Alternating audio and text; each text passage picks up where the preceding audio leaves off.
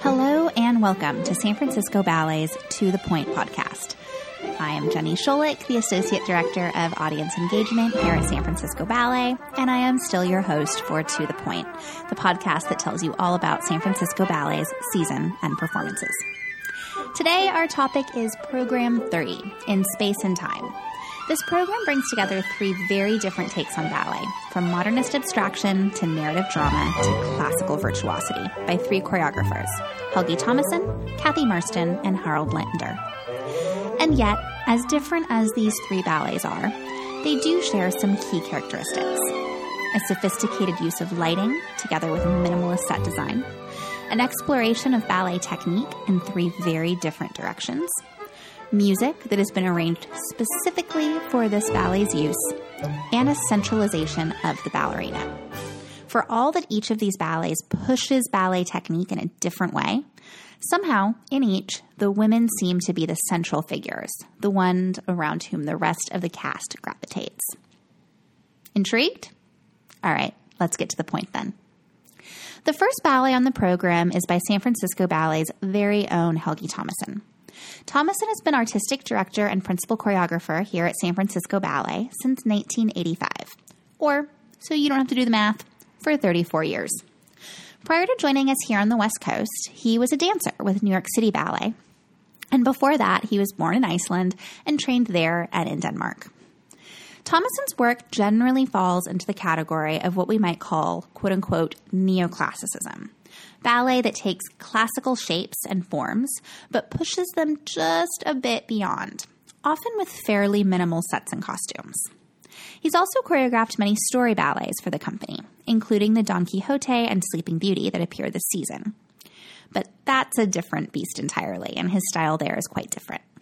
This ballet, the fifth season, was choreographed in 2006 to Carl Jenkins' String Quartet No. 2 and the Largo from Jenkins's Palladio. When he began work on this ballet, Thomasson knew he wanted to choreograph the string quartet, but he also knew he wanted 6 movements in the ballet, not 5, and so he added in the Largo from another piece of Jenkins' music. While this might seem a little bit odd to music lovers, why would you take a piece of music from one and add it to another? It's not that unusual in ballet. In fact, all 3 ballets on this program either take various pieces by one composer or a variety of pieces by a handful of composers and organize them together for the purpose of the ballet. Choreographically, this ballet is a study in contrasts. Cool, sophisticated movements and simple costumes coexist with passionate interludes, minimalist music with romantic melodies. It opens with a dramatic lighting effect. Spotlights feature 2 principal dancers who seem to move toward one another as if from separate worlds.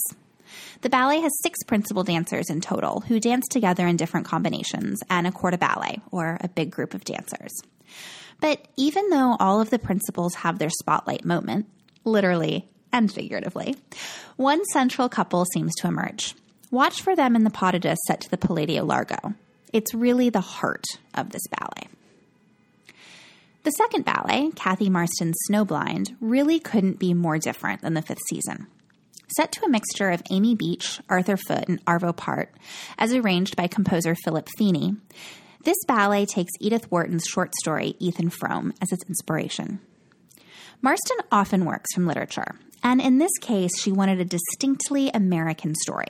So she turned to Wharton, whose depiction of the desolation of a cold New England winter and of a cold New England marriage seemed fitting for a dramatic ballet. The story itself is fairly straightforward. Ethan, a married man, falls in love with his hypochondriac wife's cousin, who also happens to be his maid. It doesn't really improve from there. When Zena, his wife, finds out about the relationship, she turns Maddie, the maid, out into the snow. Ethan follows her, and they decide together on a suicide pact, but it goes wrong, and instead of dying, both are permanently disabled. Maddie's paralyzed. Faced with this devastation, Zena takes them both in and cares for both for the rest of her life. Happy stuff, huh? One particularly interesting aspect of Marston's work is the way that she generates movement. I'll let her tell you about it. So if you have to put a label on my movement style, it falls into this very cloudy area called contemporary ballet, I suppose, in that it's not classical ballet, but I do, if I have the dancers, use the ballet technique. For example, in partnering, I like to be able to work with partnering where strength is involved. There might be lifts, there might be support. But the contemporary bit is I certainly use more contemporary techniques, for example, contact improvisation. So I love partnering that also uses counterbalance, or where momentum and weight can make a lift rather than just pure strength, and also where the women can support and even sometimes lift the men. In terms of the movement vocabulary, it's coming very much from the inside out, and it's usually the starting point is the story or the character or the emotion that I'm trying to convey. And that means that sometimes, in fact, last week, I said to a character, one of the principals in the piece, what classical step would Zina do? And that was a way in for a ballet dancer to find a way to get her alphabet, her vocabulary, for a character that wasn't sort of an enchaînement and then you add the character on top. It was trying to find, well, what sort of movement does she do? And if we start by saying, well, she does arabesques, and maybe it's a straight line as opposed to an attitude, or maybe it's not a renverse, but it's a frappe, and then you can tweak those movements. So you say, well, a frappe, but can you really throw it at the end? And in that way, it changes from being ballet to something that, okay, let's call it contemporary ballet. Well, a certain movement, if you want a movement to look out for in the piece, I went last weekend to the Munch exhibit at the Art Museum here in San Francisco. I'd been to the Munch Museum before in Oslo, and I love his paintings, and it really, in terms of the period and the atmosphere and the sort of the loneliness, I guess, that you feel from some of his paintings, I thought it might be a good thing to do on the weekend. And there's one painting called The Kiss, and the man has the woman in his arms, and their faces are sort of melt into one another. There's no definition. There's a real loss of identity, but this enormous feeling of passion and sensuality. And I came into the rehearsal on Monday and I thought, I've got to get that in somehow. How are we going to... There's a love duet, obviously, between Matty and Ethan. And we came to this movement very naturally where he's sort of stroking up her back and she's in a back bend and he bends over. And I said, put your hand between and kiss your hand. So they're kissing each other through his hand, which is a very childish, playful thing to do, but also described to me the desire and yet the barrier, I guess, between them. And nevertheless, they do melt into one another, and then they kind of manage to get this lift in this divided kiss. And I was really excited when we found that. So she gave you a few things to look for there. But I'll also add that in this ballet, you're going to want to look at the corps de ballet, or the big group of dancers. They alternately represent the cold and the snow of New England and the central character's emotions, adding even more emotional depth to this already dramatic ballet. And remain attentive to the two principal women.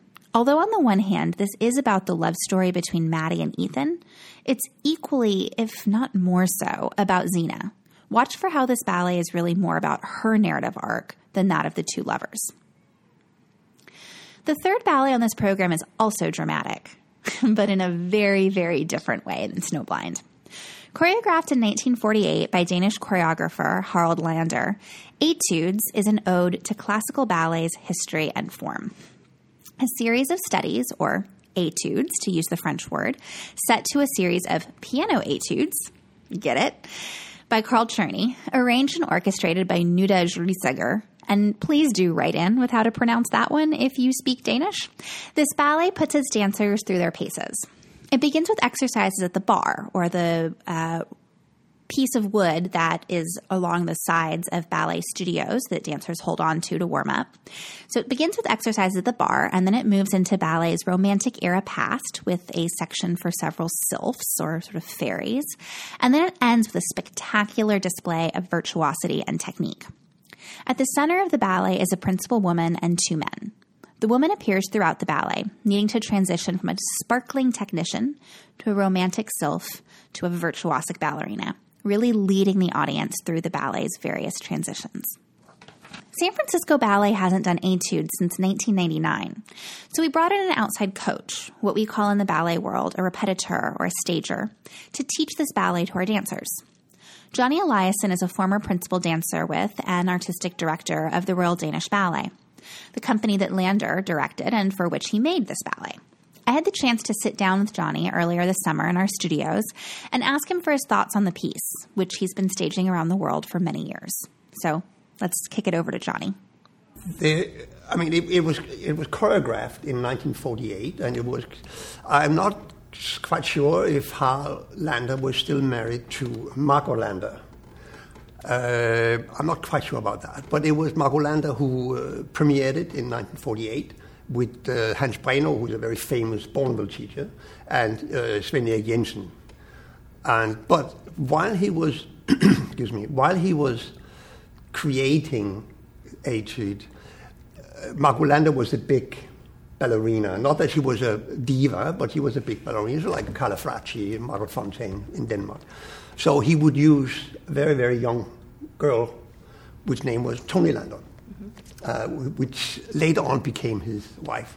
I think in 60 they married or something like that. I'm not quite sure about that. So he would actually create the ballet on her, which is interesting now because that's what we do now. We are going back to a production which was made for Danish television in 1969. And that was the last time that Harald Lander worked on the ballet. And he did work on it with Risager, who is the composer, or the one who put the music together. So that's what we go. Obviously, because it's a television production, there are different angles and stuff like that. But that's the production we go out from now because it was the last thing, because it has changed over the years. Right. Different people have staged it and have taken liberty to think, oh no, this is better than that. But so now we are actually true staging it. It's another Danish guy, his name is Thomas Lund, and myself. And Lise Lander, who owns the ballet, only wants us to do it. Mm. And you both do that in 1969. We both do that, and it's very, very similar. There are very few little things that's not the same, but I claim to know it because I work with Harald. The whole idea of Etude is like to show what we do. You know, the opening with the white girl doing a grand plié, and then we get into the tendus, jetés, grand battement, frappés, and whatever. And then you sort of build into the next thing, which is after the bar, we would stretch our leg. After that, we do a port de bras, which then go into a dash in the center. And so it's a build of how we create our day in the morning for the rest of the day, and end up with a big crescendo, with, the big jumps and all of that.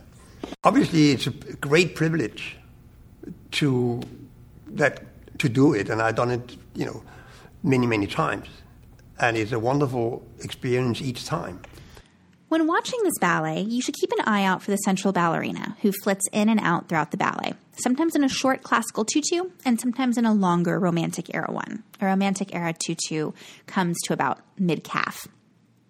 Look for the ways that the steps you see later in the ballet, the jumps and the turns, relate to the earlier exercises you saw at the bar.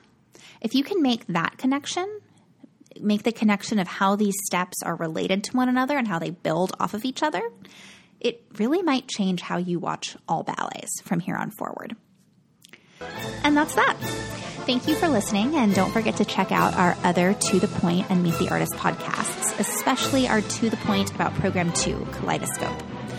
All of our recent podcast episodes live on our site at sfballet.org, as well as in your favorite podcast player, including Apple Podcasts, Google Play, Overcast, and Stitcher. Hit subscribe and you'll get our episodes downloaded as soon as they're posted. In addition, please do leave us a rating and review in the iTunes Store, and reach out on Twitter, Facebook, or Instagram at sfballet.